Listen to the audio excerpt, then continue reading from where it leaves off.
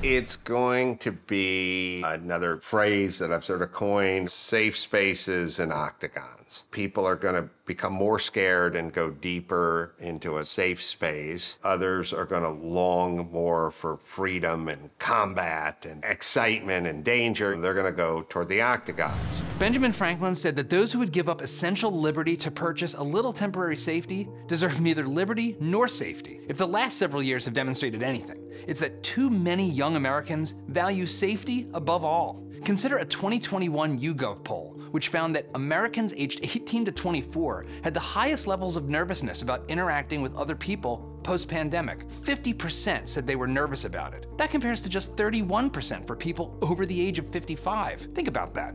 The group with near zero risk was dramatically more fearful than the group at actual risk. From terrorism to climate change to stranger danger, our culture of fear has made our kids a nervous wreck and threatened American freedom for all of us. It's also wreaked havoc with our comedy in the process. Well, today's guest, fellow MTV alum Adam Carolla, isn't afraid to tell his kids, or the rest of us, to toughen up, get over it, and move forward. He's a comedian, podcast host, author of 6 books, and star of the recent documentary No Safe Spaces. In his latest book, Everything Reminds Me of Something, he answers real questions from his fans and famous friends with an unapologetic sense of humor. Adam bootstrapped his way to success, from construction work to coaching boxers, before breaking into the entertainment industry and setting the world record for the most downloaded podcast. Adam didn't take no for an answer and didn't let fear stop him from achieving his goals. I'm not so sure that the stuff you and I think that everyone longs for anymore. I can tell you that these people don't, in fact, want freedom. It's like the opposite of whatever the founding fathers were trying to create. But it's insane, it's bizarre, it's unthinkable. Everyone I speak to in the same general age vicinity is just dumbfounded by it. We wanted freedom. And I realized my kids don't want freedom. They like it in the house. I sat in a sweat box in North Hollywood that was, 875 square feet with no air conditioning, and I was like, I gotta get out of here. Adam is a great example of how hard work, determination, and a no-nonsense approach to life can pay off.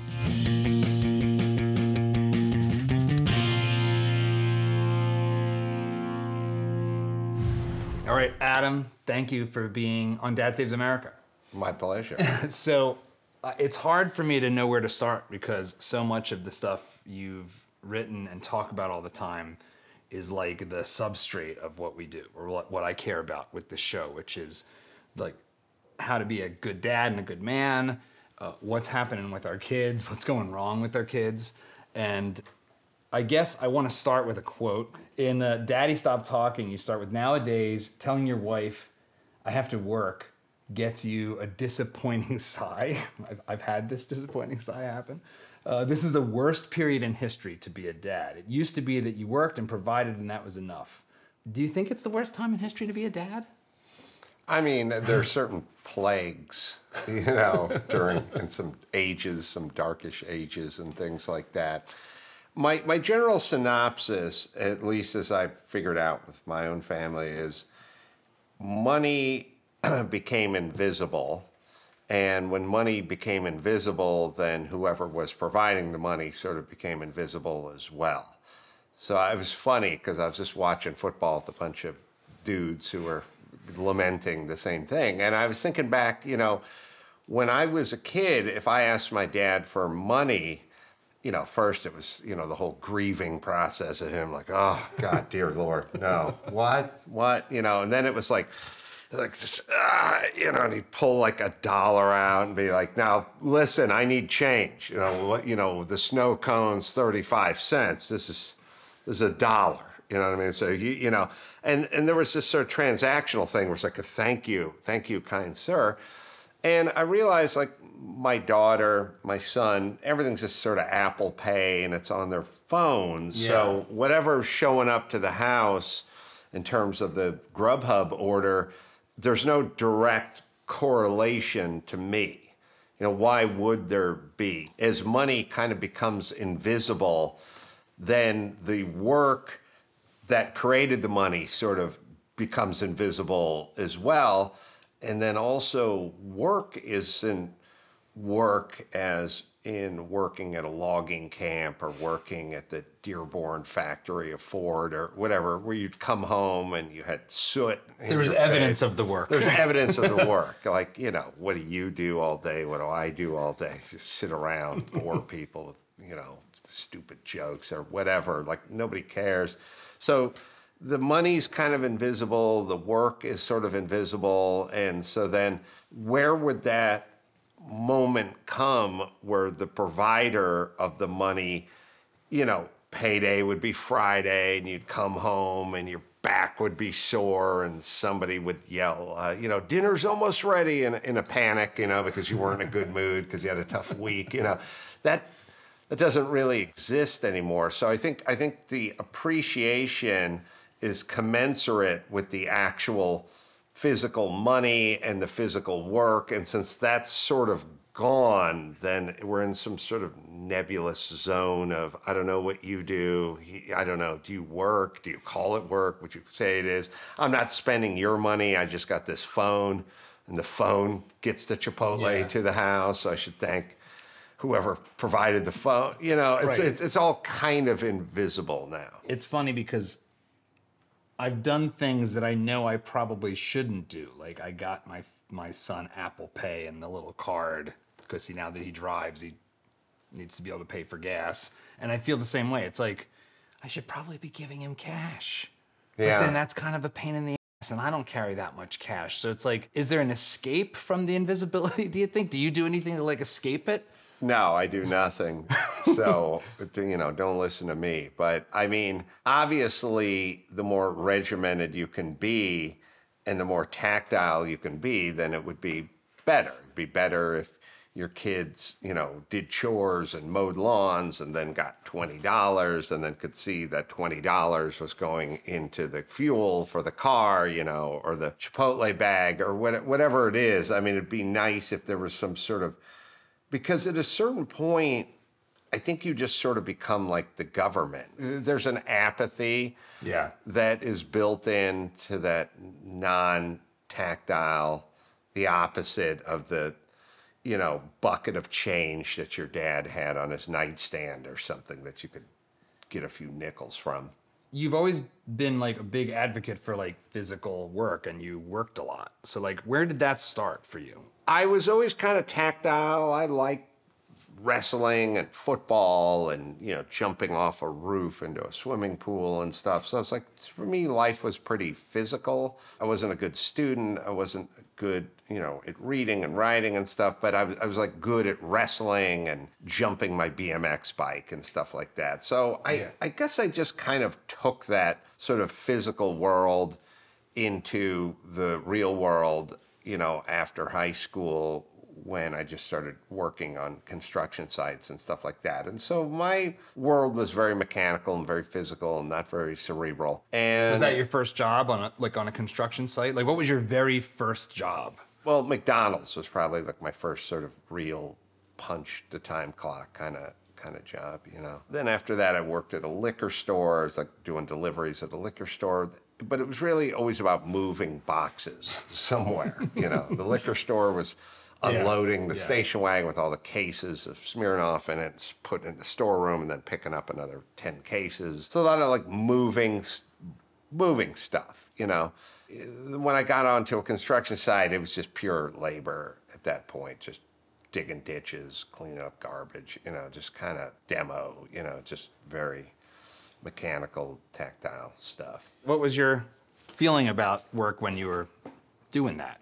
I didn't like digging like for an entire day. We worked a lot of 10-hour days on this job, and the job was to dig footings, you know, or a caisson hole or something like that for the day, you know, for the entire day. So, you know, I don't think most people really know what it's like to dig for 10 hours. They kind of have the, you know, I put a dwarf lemon tree in my backyard kind of digging, but they don't really know what it's like to just strictly dig ditches for hours, you know, the entire day, and just come back the next day and just pick up the shovel and just start keep digging going again. But I unfortunately had a lot of that at the beginning, And I didn't like it, and it was, very repetitive and monotonous and kind of mind-numbing, and I didn't have earbuds, and I wasn't listening to a podcast. It was just sort of go outside and stand in the sun and dig. And so, no, I didn't like that at all.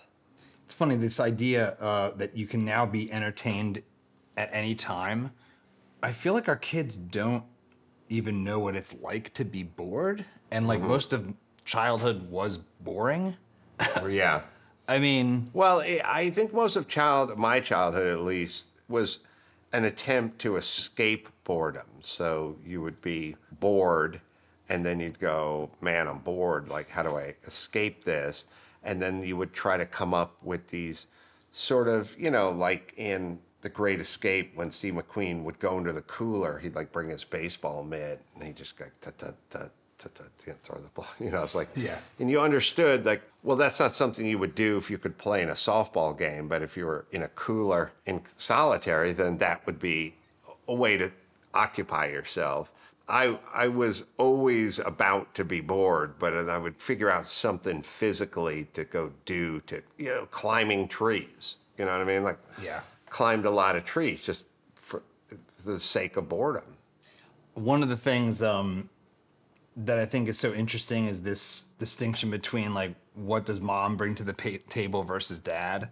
And I know you've written about this a bunch. Who's going to get more worried about you climbing the tree feels like one of these litmus tests for this, because my son loves climbing trees. I mean, he's 17 now, so he doesn't climb them quite as much as he used to. But how do you think about like the difference between mom and dad? Because I feel like typically mom's the one to be worried about you falling out and breaking your neck, and dad is the one to be like, well, how high can you go?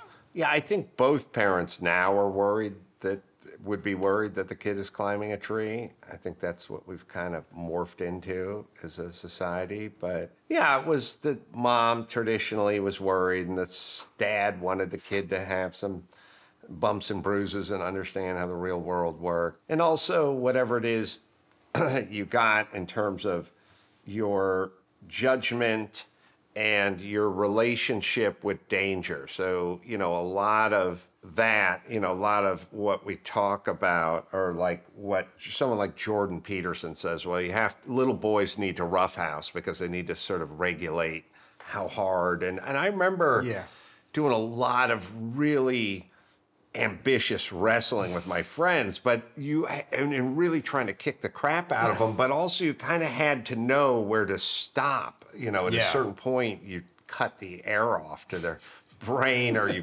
hit them with a closed fist or something. Like, it's really rambunctious, really spirited, but also you had to kind of learn to modulate, and now we've just said no wrestling, but that doesn't really teach people where the line is. I feel like one of the things, everybody's got all these allergies and all these autoimmune problems now, and that one of the things that's happened is like our immune system evolved in a much dirtier world. So our immune systems are used to having to do a lot more, and so they've just turned on us. I kind of feel like that's what's happened to all of society. Like, our society has become a little bit like an autoimmune disease. I completely agree. Yeah, you need to work it out.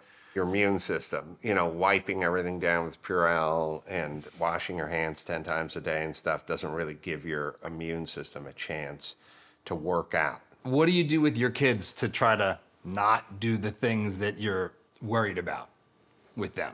You look out, It's pretty limited, I must say. I've essentially given up on society for the most part. I sort of know what works and what doesn't work. I'm considered just an old crazy man, but I've worked it out. I understand, what works. I had a deal going with my son for about 10 minutes, which was, I'm up in the foothills and it gets really cold at night and the pool is not heated and it gets freezing cold. I go in the freezing cold pool every single morning. But I said to my son, I'll make a deal with you. I said, you don't have to go into the freezing pool every day, but on days where I drive in to Hollywood and do stand-up for free, on those days you need to go in the pool, because I'm doing something to try to better myself without, and it takes a while from where I live to get into the Comedy Store. And I'm sacrificing that to try to improve. And on those days, you need to jump in the freezing pool. The connection between your making things better and his jumping in the, did he just go along with this? He did this it. plan? He did it a few times, and then the family turned against me. I was basically saying, you need to create some adversity here. Your life is too easy, and you're too laid back. I didn't have to create any adversity when I was growing up. It was just kind of baked into the cake, you know. Tell me more about that. My family was pretty poor, and, you know, they didn't have money. They didn't have time for their kids. They're kind of, you know, low-grade depression and just sort of poverty. And so I was like forced to go and play sports and kind of engage in the world and do it outside of the house and sort of find my way and deal with whatever life threw at you sort of independently. I didn't have anyone in my family, you know, sort of bailing me out with money or having my dad step up on my behalf or whatever. I was just kind of on my own. And so I kind of learned to navigate, you know, and, you know, I don't really wish it upon anybody, but there's good lessons to be learned from it. And I realized that my kids were growing up in just too much opulence, like just whatever, whenever they got it, they wanted something, they'd order it, you know, if they're in the mood for this kind of food, they'd get that kind of food. And it was just a general overindulgence, you know, that I would have indulged in too if I had the opportunity, but I didn't have the opportunity. So I was just kind of forced to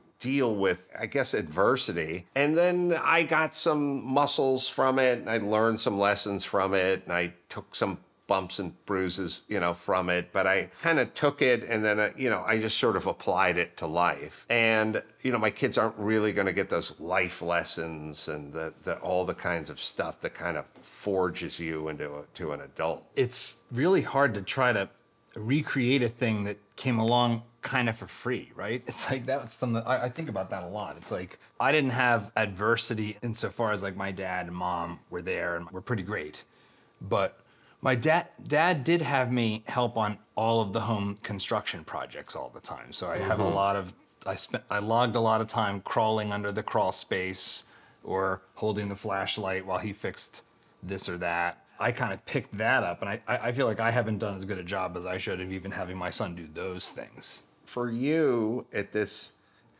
stage of society, it would become a sort of a full-time job. But back then, it wasn't really a job. It was just kind of life. Like, right. So if you said, well, you wanted your kid's diet to be X, Y, or Z. Well, if you just lived in a house where there wasn't any Cocoa Puffs and there wasn't any money, then that's a pretty easy job. It's not even a job. It's just that this is it. We got nothing. My parents didn't have to worry about how much fast food I ate because I didn't have any money and they didn't have any money and they didn't buy any fast food. So when I was 11, how much fast food was I going to eat, you know? Right. And now there's a place and it's on every corner and it's open 24 hours and the kid's got Apple Pay. Now it becomes a job. Now you have to like regulate this and lay down rules and parameters. And how much of your upbringing do you feel like, you know, translates into your comedy? I mean, obviously you draw on it a lot, but is there temperamental things that it's like, man, I wouldn't be the comedian today if I didn't have kind of a challenging childhood? It's a difficult question to ask because it's a little impossible. Sure. Because I know plenty of funny guys who had pretty good childhoods, and I know plenty of funny guys who didn't, you know, and so it'd be hard to draw a straight line to a conclusion if you're just sort of looking at data, you know? I was kind of always funny, just like some people are, you know, good, have a singing voice or play an instrument or, you know, whatever that, good with animals or something like that. I always had a kind of good sense of humor. I don't know that it was spawned by my family. I know you have a lot of cars and you love cars. Did you have a first encounter with cars where that clicked in? Like, was it Matchbox or was it, when did that first happen? Yeah, I always liked like a Tonka truck or a Matchbox car, and I used to really just sort of stare at them and kind of fantasize about having that car one day. And What a was your lot of first that. car?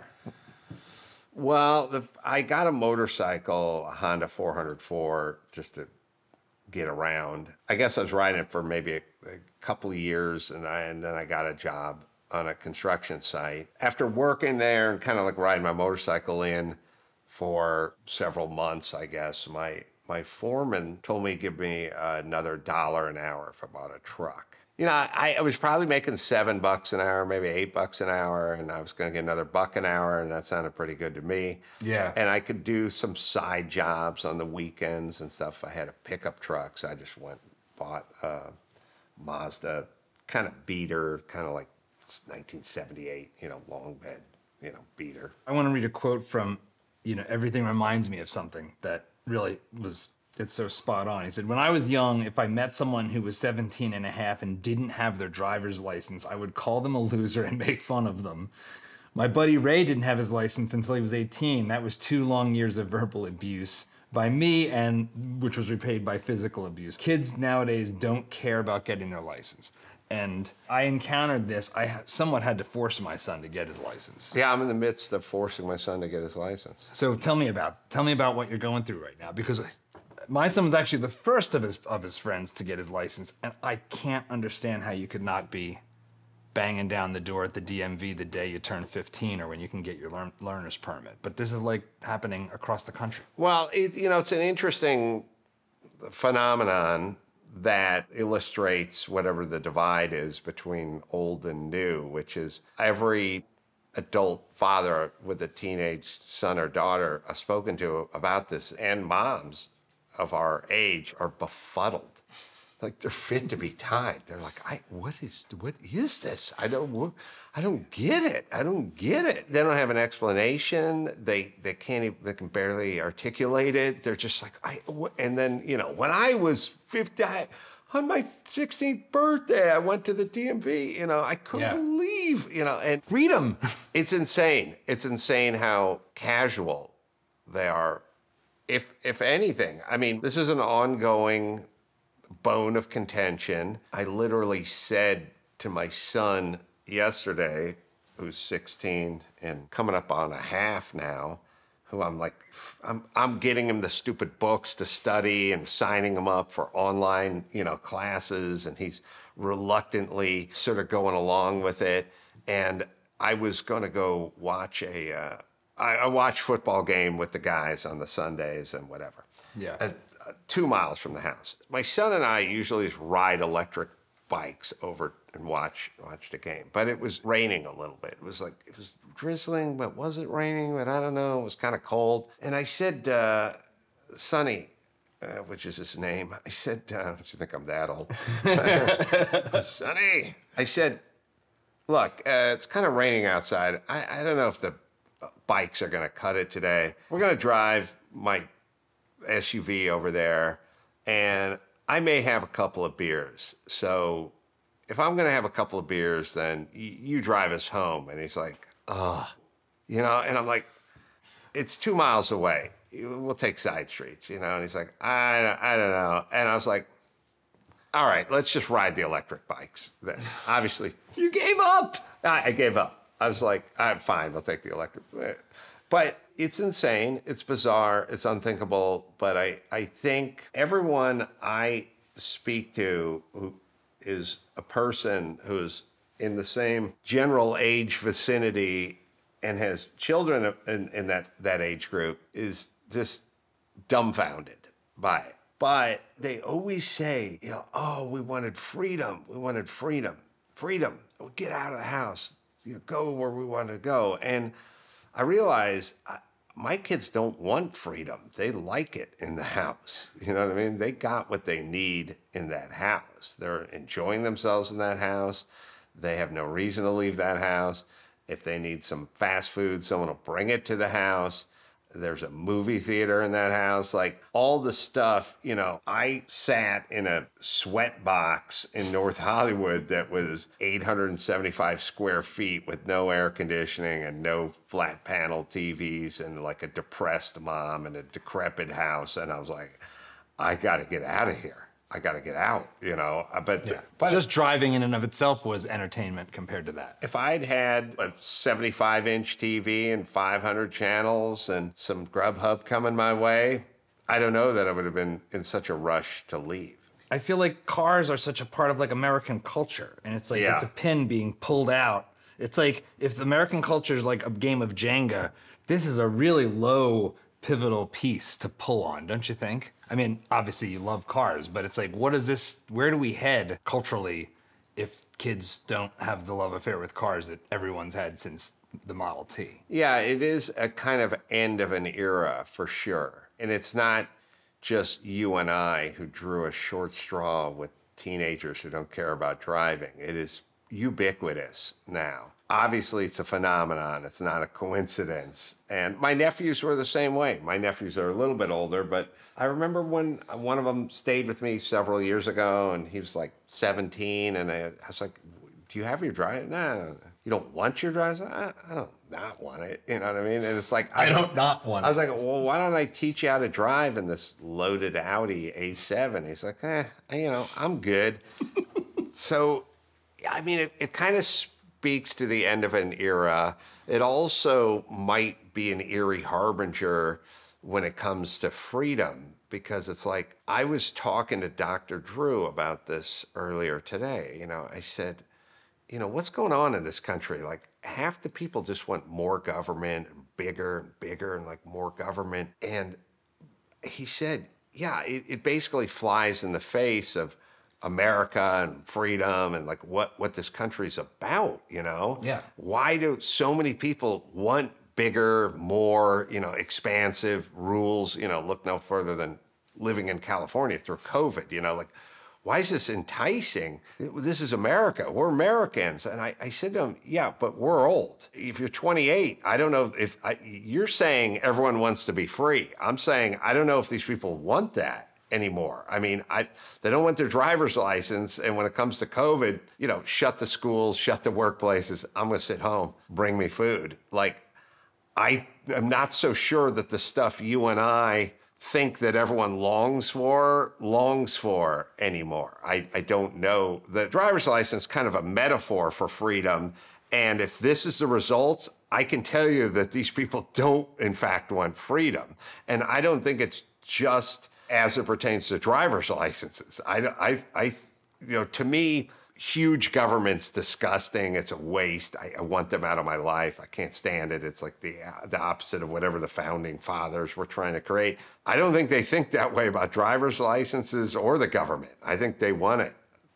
Less freedom. I feel like it's super connected to what we were talking about before, being in the physical world. It's like there's lessons you learn about reality when you have to get a door frame to be plumb. That we would say door jam.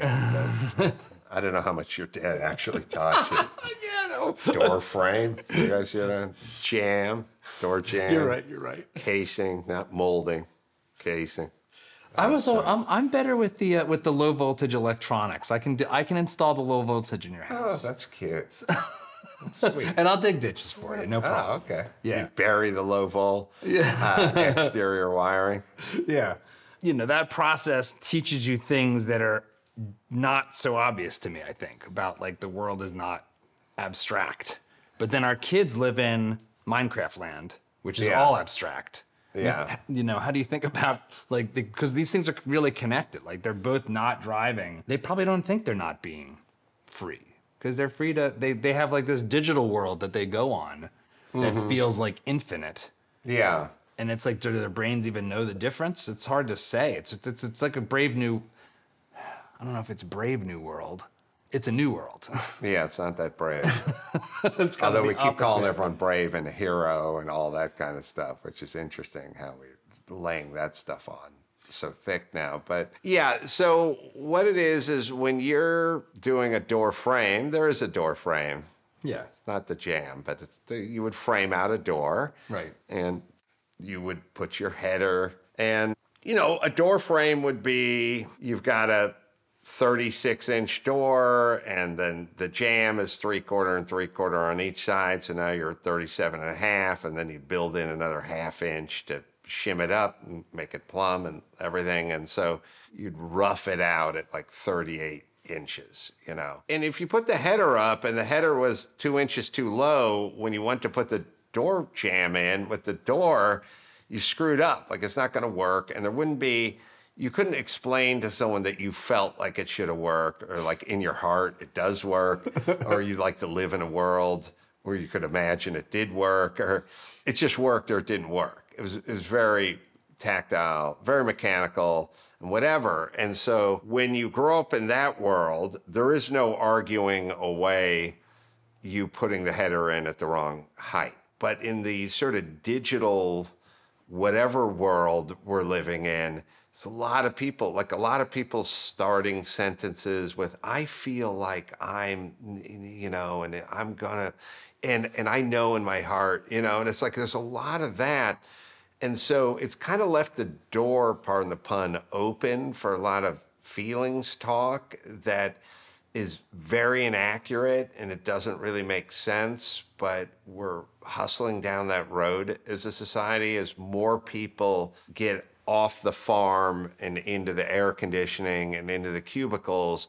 Then we've opened up this sort of alternate world where you're not right, but your feelings make you feel like you're right, and I can't tell you you're wrong if you feel this way. And it's really pathetic, really. It's kind of sad, and it's more the people that should be the sort of custodians or guardians of sanity or truth are the ones that need to pipe up and start telling people they're wrong, and it's not working, and they're being shunned and outcast. And it's really a weird, kind of dangerous place we're in. Getting away from the tangible, mechanical is not going to have a happy ending for most Americans, even though that's their plan.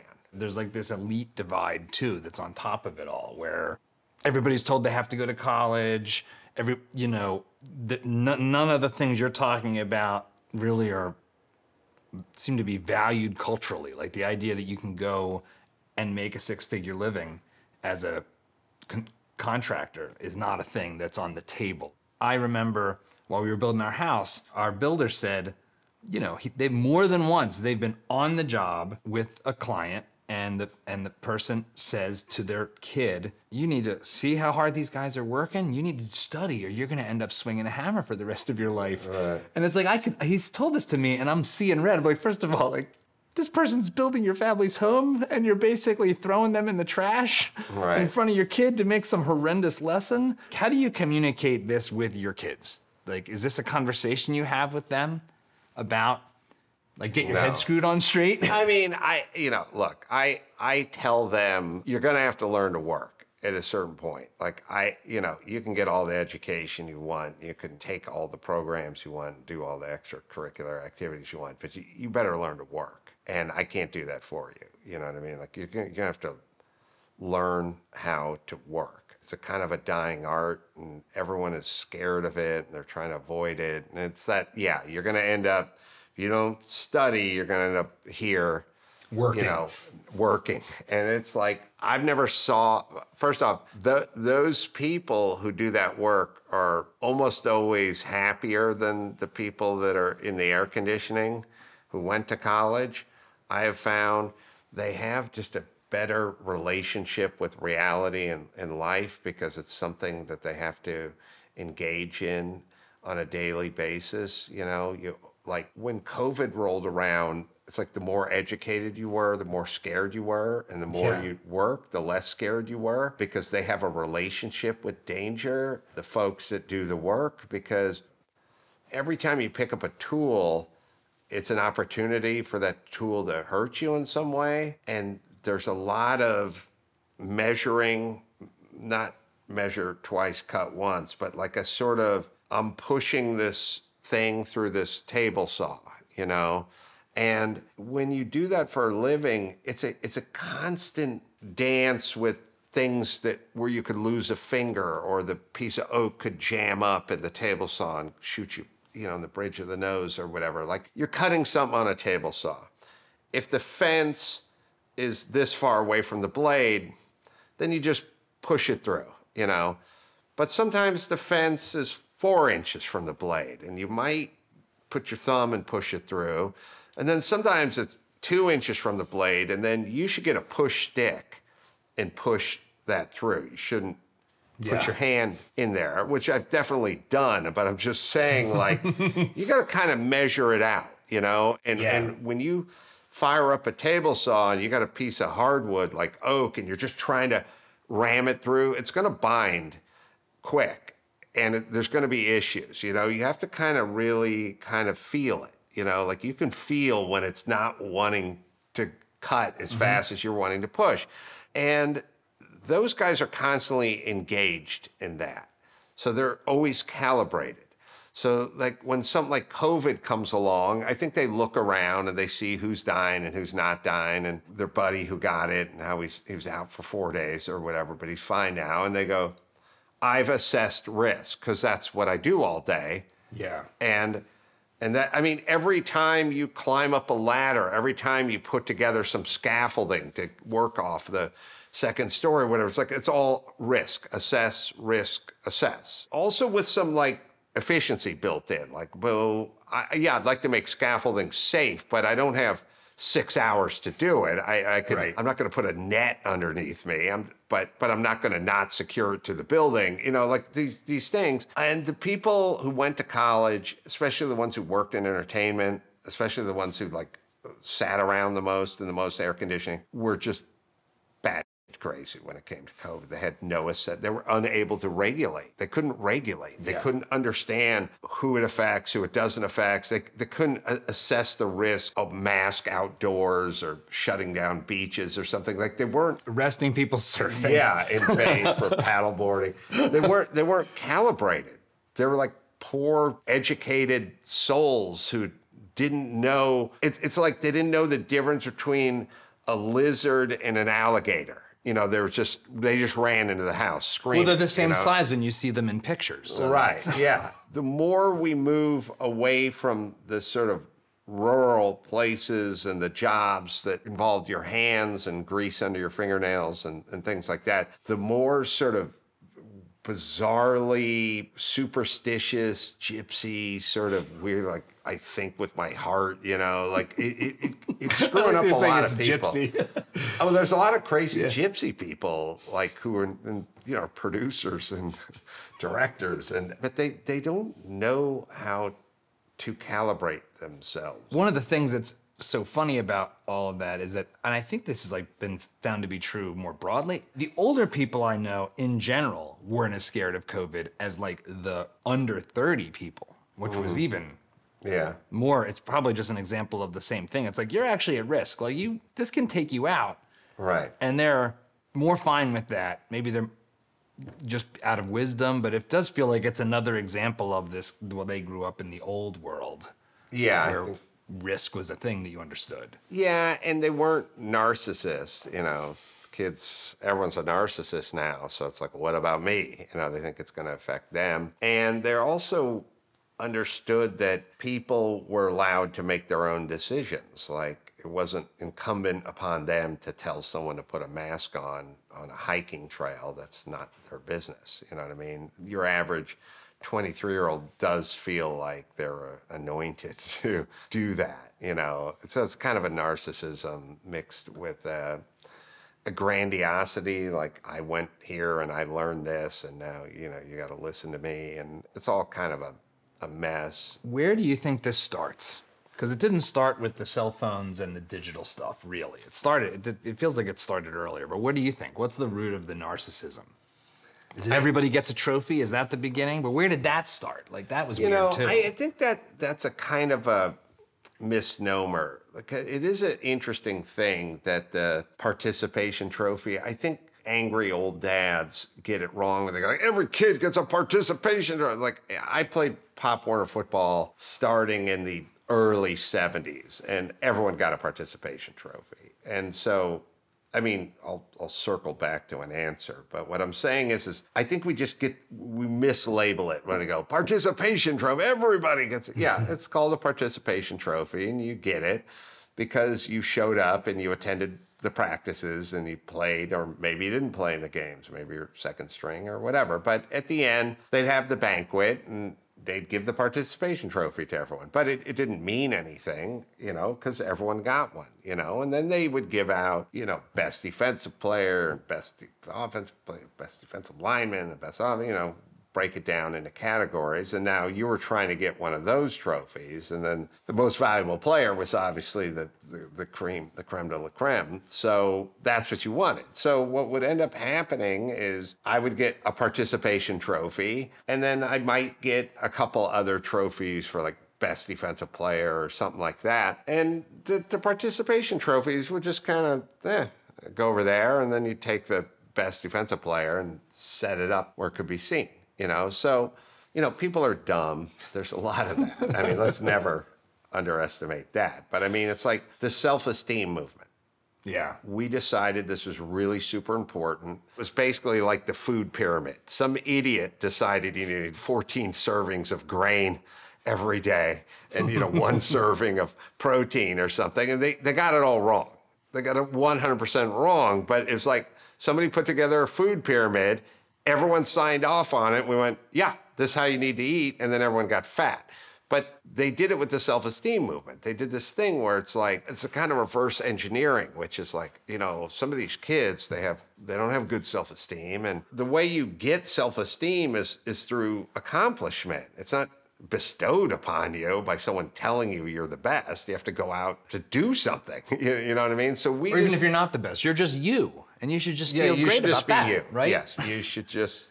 And I literally would like sit around and watch these cartoons like Wow Wow Wubbsy with my kids and stuff. And they had this whole, you are the coolest and everyone's going to know and you don't have to try. And it's like, what kind of horrible message is you don't have to do anything and you don't have to try and everyone will know you're the coolest. So we decided to fix whatever problems we were having with the self-esteem movement.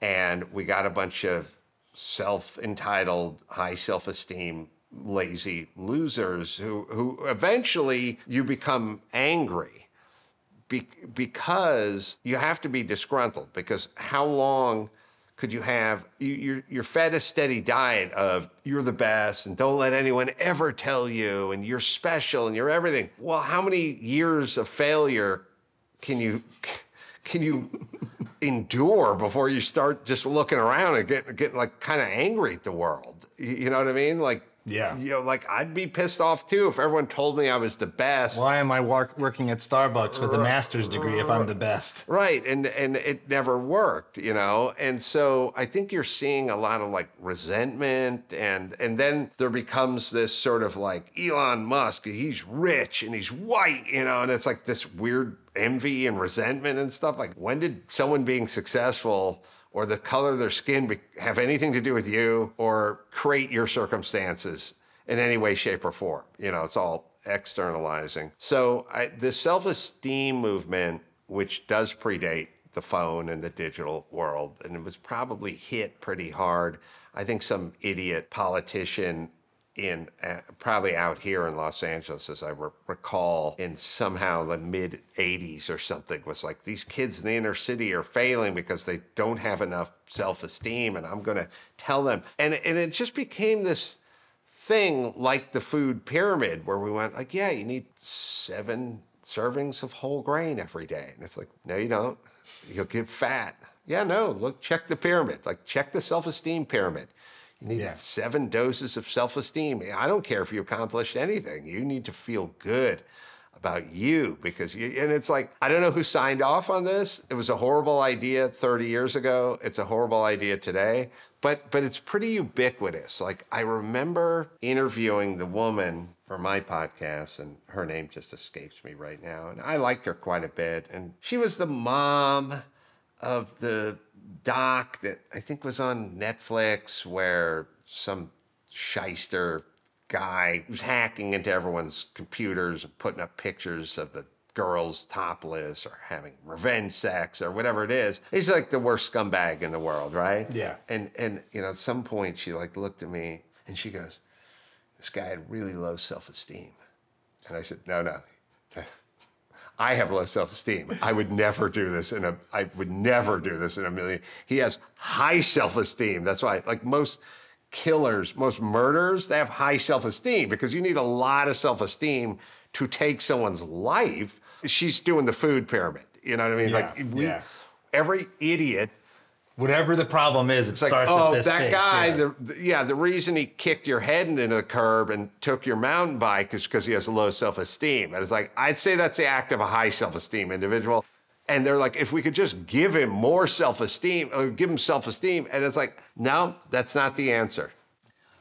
That brings me to something that I'm really curious how you think about, and that is bullying. A lot of the things that happen with our kids, I feel like they are kind of smart enough to see when they're sort of bullied, and they'll make fun of it. So I know my son's friend's school had this slogan, bully back down. And they would have the meetings and they'd say, if somebody's bullying you, you tell them bully back down. And immediately bully back down became something everyone made fun of. Sure. Because it's a goofy, cringy phrase. What is the best thing and the worst thing about bullying? The best thing is you might want to learn karate.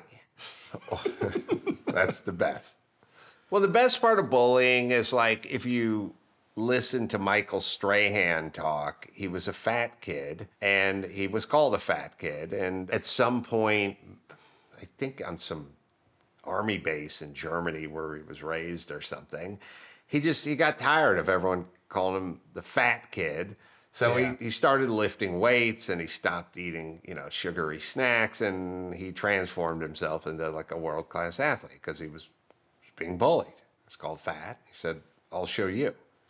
So that's the best part. And karate, you know what I mean? The best part of bullying is most people, whether it's Michael Strahan or Madonna, had somebody making fun of them or telling them they couldn't do it or saying they weren't good enough or whatever. And they said, I'll show you. And they went to work, The bad part is I'm going to eat fentanyl and climb into a hole, because I'm being bullied, I don't think bullying is inherently bad. I think it's kind of what you do with it, like there's a kind of process in response to bullying that can be a positive response. And then there's a very negative response to bullying. As they say, success is the best revenge. So one could go, I will show you people, I will move on and have a successful life, and you'll be sad, you bullied me. But, there's nobody in my school that was going to out-bully my friend Ray or my friend Chris, and my friend Ray and my friend Chris were the ones who were bullying me. So there would have been nobody else that could have done a better job of bullying. But I never really looked at it as bullying. It was just, we're just abusing each other. It's a really hard, I'm sort of thankful now my son is 17. He's on the other side of the bullying thing, but in a lot of ways. But it's like, I just remember I sort of I kind of bullied him a little bit. Like, he's only child, and I've always kind of taunted him and poked and prodded at him a little bit. Like your son. Yeah. Because I've done some of that with my son too. I'm not even sure why, actually. It wasn't like a conscious, I'm going to toughen you up necessarily, but it kind of was. What do you think's underneath that? Because I think men and dads sort of do this naturally, and it's not some strategy. It's just like, you want to do it. You want to poke. You want to roughhouse. It's like it's a thing that's like this drive. No, it's a kind of a bust chops kind of thing, My son does it right back to me all day, every day. It's a little instinctive. I don't know. It's like, why do young bighorn sheep, smash their, right. I don't know, like horns into one another. It's like, I don't know, it's kind of what we do, I don't know that we need to valorize it or I don't know that we need to get that granular with everything. Like, why? It's like, I don't know. Guys kind of bust chops. Women don't do it as much. For them, it's more psychological. For guys, it's more physical. Guys do a little more sort of put down, humor. My son and his friends, they like roast jokes and stuff like that.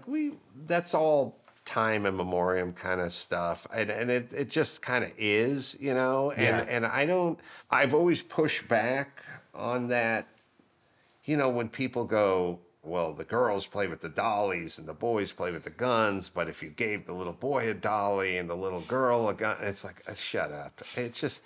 He's going to pull the leg off the doll, turn it into a gun. Turn it into a gun, right, or smack someone over the head with it, and they go, how come men are the ones who build the bridges and the women are the school teachers? Like, I don't know, because it is. Like, that's enough for me. I don't need to socially deconstruct every facet of our society. And you can tell me about some tribe in New Guinea where the guys are all gay and the women do the hunting or whatever. And I'm like, yeah, okay. But that's not what we do. So I feel like a lot of what we're just talking about feeds right into this cancel culture ethos, and especially when it comes to men. What's your relationship with that? I mean, have you found yourself to be immune to cancel culture? I mean, you talk a lot about you're a comedian. How have you navigated these past couple of years? You're still standing. How do you do it?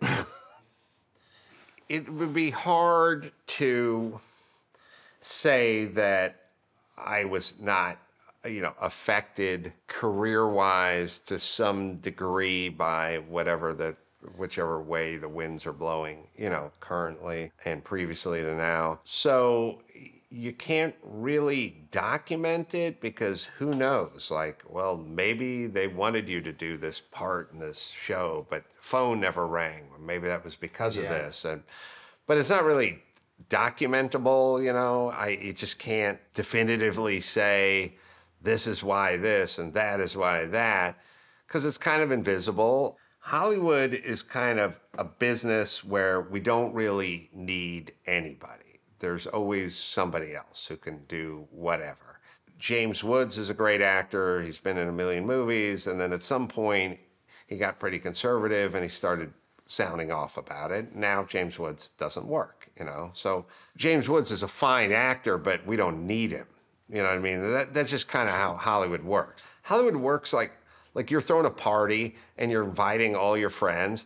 And then you're like, do we need Craig? And it's like, well, I used to like Craig. Yeah, but do we need him for this party? Like, can we have a party without him? And you go, no, bring our new friend Vince. He can come instead. And you go, yeah, okay. And they just kind of swap him out. And before you know it, Craig's not coming to the party, And that's kind of how Hollywood works. And they definitely are for cancellation and they're for essentially McCarthyism, even though they complain about McCarthyism constantly. They're the biggest practitioners of McCarthyism in real time, which they would probably resent, but it just happens to be accurate. And so for me, I have opinions, and I've always shared those opinions, and I'm pretty accurate in terms of my prognosticating, and here's where we're going, and here's what's happening, or here's what I believe, or this is stupid, or I'm not going along with that. And that was fine for a long period of time, and then things started shifting, and they started kind of demanding allegiance and compliance, like now here's what we're talking about, and here's what we know. And I was like, I disagree with that, and I don't believe it to be true, and I believe what I'm saying is true. And they started going, well, this is kind of the new world order if you want to come get invited to the parties and get the jobs and stuff like that. And I just went, well, I can't really go against whatever it is I know to be true. I mean, it's like I interviewed Gavin Newsom on my podcast some years ago, and he was telling me that, the homeless issue was the biggest issue ever for him. He was like the number one homeless issue guy. That's about 9 years ago now. Yeah, worked out great so far. It worked out great. And I told him, well, the biggest problem with homelessness, I said it's, junkies and people with mental situations. It's either mental problems or people that are on drugs or both. And then he proceeded to explain to me the real picture of homelessness, and I'll quote him here, was a mother of three whose husband left, who had a full-time job, but she was only getting paid minimum wage. And then I told him that is not the picture of homelessness. The picture of homelessness is junkies who are out of their mind. That's all we got. Now, he never came back on the show. But the point is this, as an example. I could have agreed with him, except for Right. I knew he was 100% wrong. And I could have worked out a situation where me and Gavin Newsom became pretty good friends by me telling him something that I knew was patently false. But then, why be a comedian? And who are you? And then what do you stand for? And I don't even know what you stand for. It's like, I said a bunch of stuff around COVID. It got a lot of people very angry. It became You true. and Drew, for sure. Yeah, me and Dr. Drew, for sure. Now, got us pushed further out from whatever the Hollywood nucleus was. Okay, I could, I wrote a tweet over 2 years ago, and it said, I'll paraphrase, but basically COVID kills old people and it kills sick people, and the rest of you pussies got played. I sent that tweet out, got a lot of people super angry, really angry, and like Newsweek and stuff like that. And Judd Apatow, who's a friend and is a really good dude, he called me and he said, you got to take that tweet down because people are pissed. And I was like, can't do it. It's up today. It's been up for 2 years, however many months. I never touch it. I never took it down. I would never take it down. I would say I'm wrong if I was wrong about it, but that's what happened. Every 22-year-old dude who doesn't have a pre-existing condition got played. Right. So that's my opinion. I think My son was in school in the fall of 2020, but I'm in Texas. Right. So I'm in LA and they closed every school and it hurt the kids. And I said it would hurt the kids. And then the LA Unified School District started clapping at me, and I was like, you guys are idiots. You're hurting kids. You're cowards. Go back to work. Stop being a coward. You're either lying or you're cowards or whatever. Go get to work. The guys at the Trader Joe's are working. Go to school. Go teach your kids. And they started coming after me.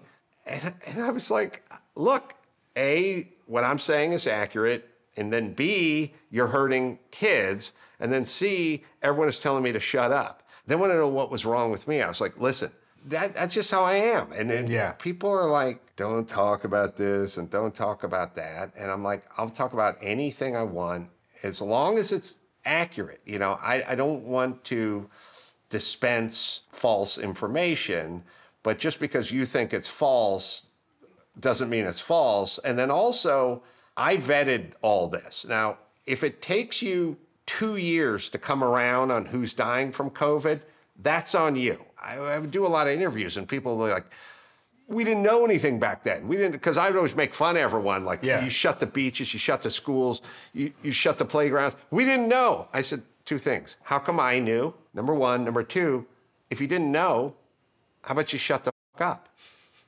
If you don't know, there's stuff I don't know about, I don't talk about. So then it's a good point. Don't make policy if you don't know. So, I got a lot of crap and like kind of pushed further out from wherever that was. But although you're saying really like you're have a pushed choice. further out from, say, Hollywood or entertainment, but I do feel like this has gone way beyond that, right? It's like the people coming at you on Twitter, they're all over the place. And the stuff that's happening when you went around on college campuses with no safe spaces, that's like students from all walks of life, more or less, that are getting triggered by you being yourself. I think there's something really interesting about the role of comedians in this moment we're in, right? You're the last hope and like the canary in the coal mine for where the society heads, I feel like. How do you think about that? Because it's weird. It's like, you're like, I'm just a guy. Don't take me seriously necessarily. But well, I believe everything I say, and I believe everything I joke about too. So, when comedians go, oh, that was just a joke, they meant it. They mean it. They always mean it. You should always be offended or not offended, but don't let them go, I was just making a joke. They meant it. So the Jon Stewart shtick on Daily Show, like, I'm a court jester. That's all sort of a head fake. Whether it's him or Dave Chappelle or me or whomever, we mean it. I'm not talking about, Larry the Cable Guy, but most comedians, you'll know what they're thinking by what they're saying, and they kind of mean it. And the guys on the right think how they think, the guys on the left think how they think. And the thing about comedians is the reason the left kind of goes berserk about like Dave Chappelle is because the left has their kind of tastemakers. They have their Obamas and LeBron James and whoever the tastemakers are, and they get to kind of set the tone for society, Yeah. And so like when a guy like Dave Chappelle starts saying stuff that's not in lockstep with their cultural movement, they go crazy, right? Yeah. Like that's why they go crazy on Chappelle. It's not really him making a trans joke. It's like, hey, buddy, you're one of us. We're on the, you tell me the nuanced differences between what LeBron James thinks and Oprah thinks and Bill Gates thinks. I mean, climate, there's one of them that they have, they're on lockstep. Like, how would they possibly be lockstep on every facet of COVID? Something we knew nothing, a novel virus that nobody knew anything. How did you guys all get on the same page? How did all of Hollywood get on the same page and about an answer of we didn't know anything at the time? Well, how did everyone get on the same page? Well, they don't want to be penalized. And so there's this really embarrassing, in retrospect, video, which is kind of funnily executed with Paul Rudd. It's like, I'm a certified young person, and my bro, Andrew Cuomo's here to tell you about how you need to wear a mask. Right. And you watch it now, and it's all just cringeworthy. And it's 10 minutes old. I know. I always retweet that stuff. And then everyone says to me, leave these people alone. And I go, are you kidding? No way. This must be documented and they must be served up their crow. They have to. And so comedians are people that need to be kind of controlled because they're out making the narratives and pushing things. And like you could remember, I remember when like Jon Stewart went on Stephen Colbert's show and he like went, well, I think the virus came from the lab. Like, you see Colbert's face was like, John, no, that's not our. Yeah, he said something like, what are you, senator or something? I forget, some Republican he was senator. Like, but really what he was saying is you got to read the playbook. We got a script here. You just went off script. And it's dangerous for people to go off script. And comedians traditionally would go off script. They do it less and less now because they'd like to remain under the tent of Hollywood. But some of the ones that have enough FU money, Chappelle or Joe Rogan or whatever, those are the guys who don't care. I feel like comedy exists on the opposite side or as an antidote to fear in a lot of ways. Mm-hmm. And it seems like fear is the tool in the toolbox that is constantly getting used, whether it's like trying to make our kids scared out of their minds that they're going to be extinct in 12 years because of climate change, which is all kind of baloney. Or, COVID was the ultimate, like, oh, we can, the fear button's so easy to hit, I don't even have to have my eyes open to push it. Yeah, I was calling it crate training. I was like, but I really did mean it. People go, oh, what are you talking about? But I end up being right on everything all the time. And I've been saying it for 20 plus years now. So I'm sticking with what I think. It struck me that this never was an issue for kids. COVID wasn't. Statistically, it's just not a thing. So why the emphasis on the kids? Well, in order to scare the moms, you got to get the kids, and then the moms will kind of control what's going on inside the house. So you scare the moms by using the kids to scare the moms, and then you have sort of compliance. But I also said, I just labeled it crate training, which is you can't crate train a middle-aged dog. But the kids, you can crate train them. You get them young, like a puppy, You got to get that puppy into that crate. Break them. You can break them and you can train them. You can't do it with middle-aged, full-grown dogs, you know what I mean? And also, the thing that's always funny about the crate is an illusion of safety, but it's not safety. If the house catches on fire, the dog will go into the crate and like feel like it's safe, but it's just in a house that's on fire. Crate training is an incredibly good metaphor. I really meant it, and I still mean it. How? Because we were going to need these kids for other things. I mean, COVID will come and go, but there's going to be a lot of asks, and we need compliant citizens. You know. So, are you a pessimist or an optimist? My feeling is I'm not really here to shape youth anymore. I'm here to tell you what I know and how it works. I'm just the personal trainer that goes diet and exercise, and you want to tell me about some Weight Watchers fudge-based something, and I'm just going diet and exercise. That's what I'm telling you. And then you go, well, I got a new workout from a Barca lounger, and I'm just like, all right, well, I'll go on record. I said diet and exercise. That's how you lose weight. And now go off and do what you want. But I shall state it. And, that's kind of the way I felt about COVID. I just went, here's what's happening. Here's my opinion. Here's how it goes. And you can call me an asshole, or you can disagree, or you can do whatever it is. But I am then going to just sort of be over here living my life. And if you'd like to join me, great. And if not, that'll be your choice.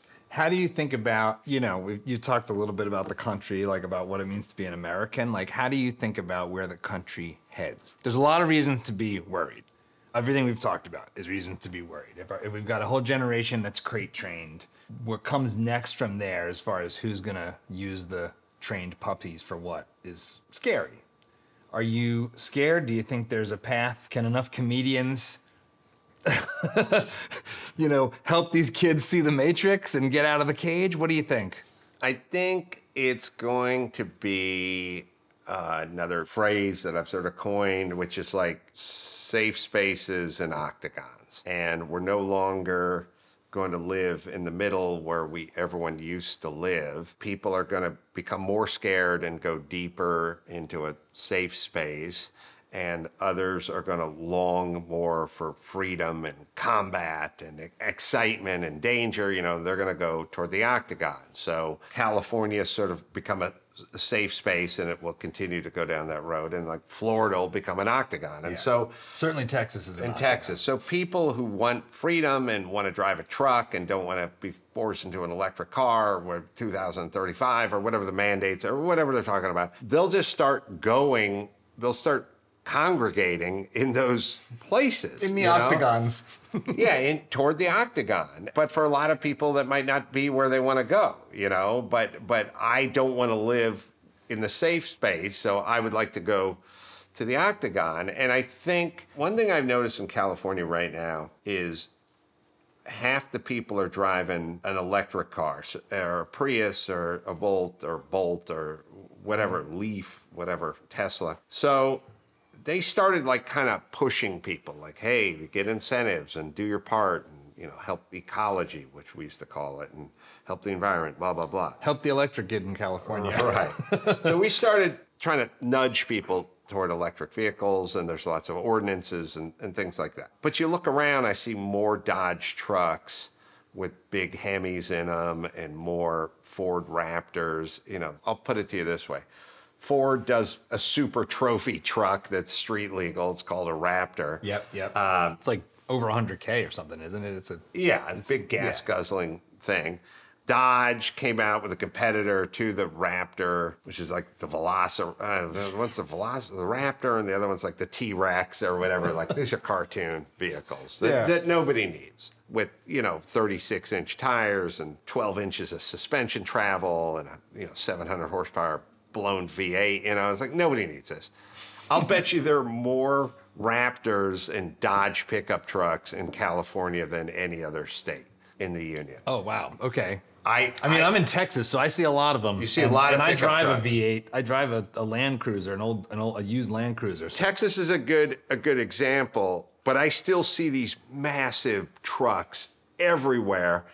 And you'll never see more electric vehicles and big trucks sort of living right next to each other, which is essentially the safe space in the octagon.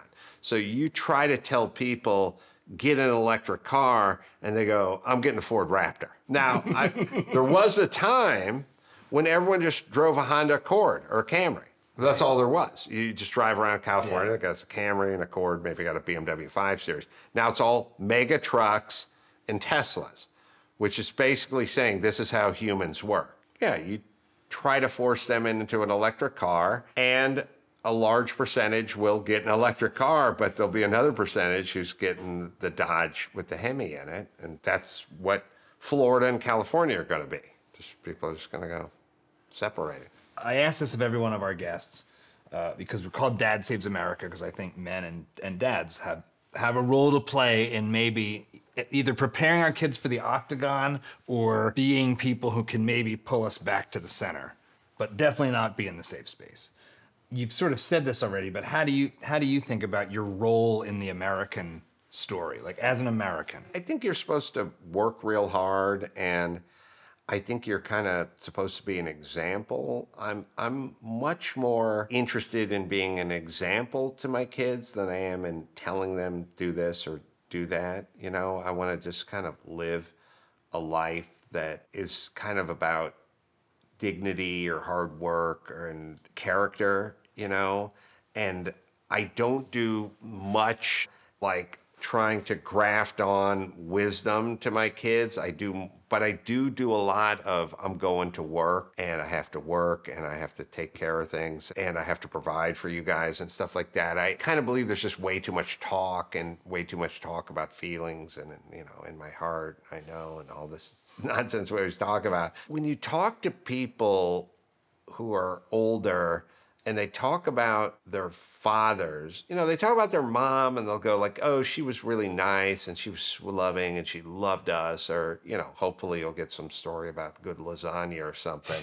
And I like, with the dads, you get a lot of like, my dad worked really hard, you know, he was a hard worker, you know, the ones that are proud of him, and they forgive like a lot. Like my dad missed a lot of games and missed this. He traveled a lot, you know, but he was a hard worker, you know what I mean? And like, if you said to him, like, well, weren't you kind of pissed off at your dad that he wasn't there for the Little League games? Like, no, my dad worked hard. He had to provide. Like dads are kind of more mythology in the sense versus like hands-on day in and day out. Like nobody goes, my dad was my best friend. He called me sport. You know, I loved him. It's more about like my dad didn't take any crap from anybody, you know, mixed with my dad worked really hard. And, you know, like there's like a lot of that. So I think dads would be better suited to like go, what are my kids seeing?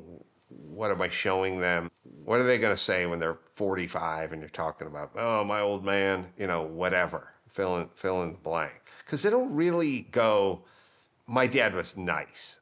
They never tell those stories. They just talk about him being an ex-Marine. He was kind of a badass or whatever. And they'll always go like, he was really hard on me, but I needed it. Like he loved me. You know, like they do a lot of that. So, you know, I think approach being a dad a little more from the example side and a little less from the, let me just like endlessly explain to you stuff that I'm never going to do.